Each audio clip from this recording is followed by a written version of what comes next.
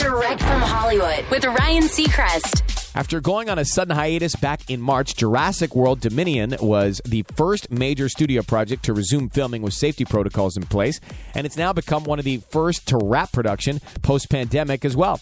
Once cameras began rolling again, over 40,000 COVID tests were implemented on the 1,000-strong cast and crew, with only around 100 positive tests. Director Colin Trevorrow tells Deadline, "I'm not sure I can put into words how I feel after wrapping. Our team has been so resilient. We lived together, ate together, told stories, and shared our fears and hopes. There was a lot of laughter at a time when it's hard to find things to laugh about."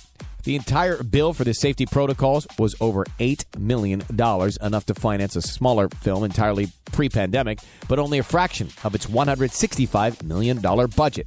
And considering it allowed them to keep everybody safe, money well spent. That's Direct from Hollywood.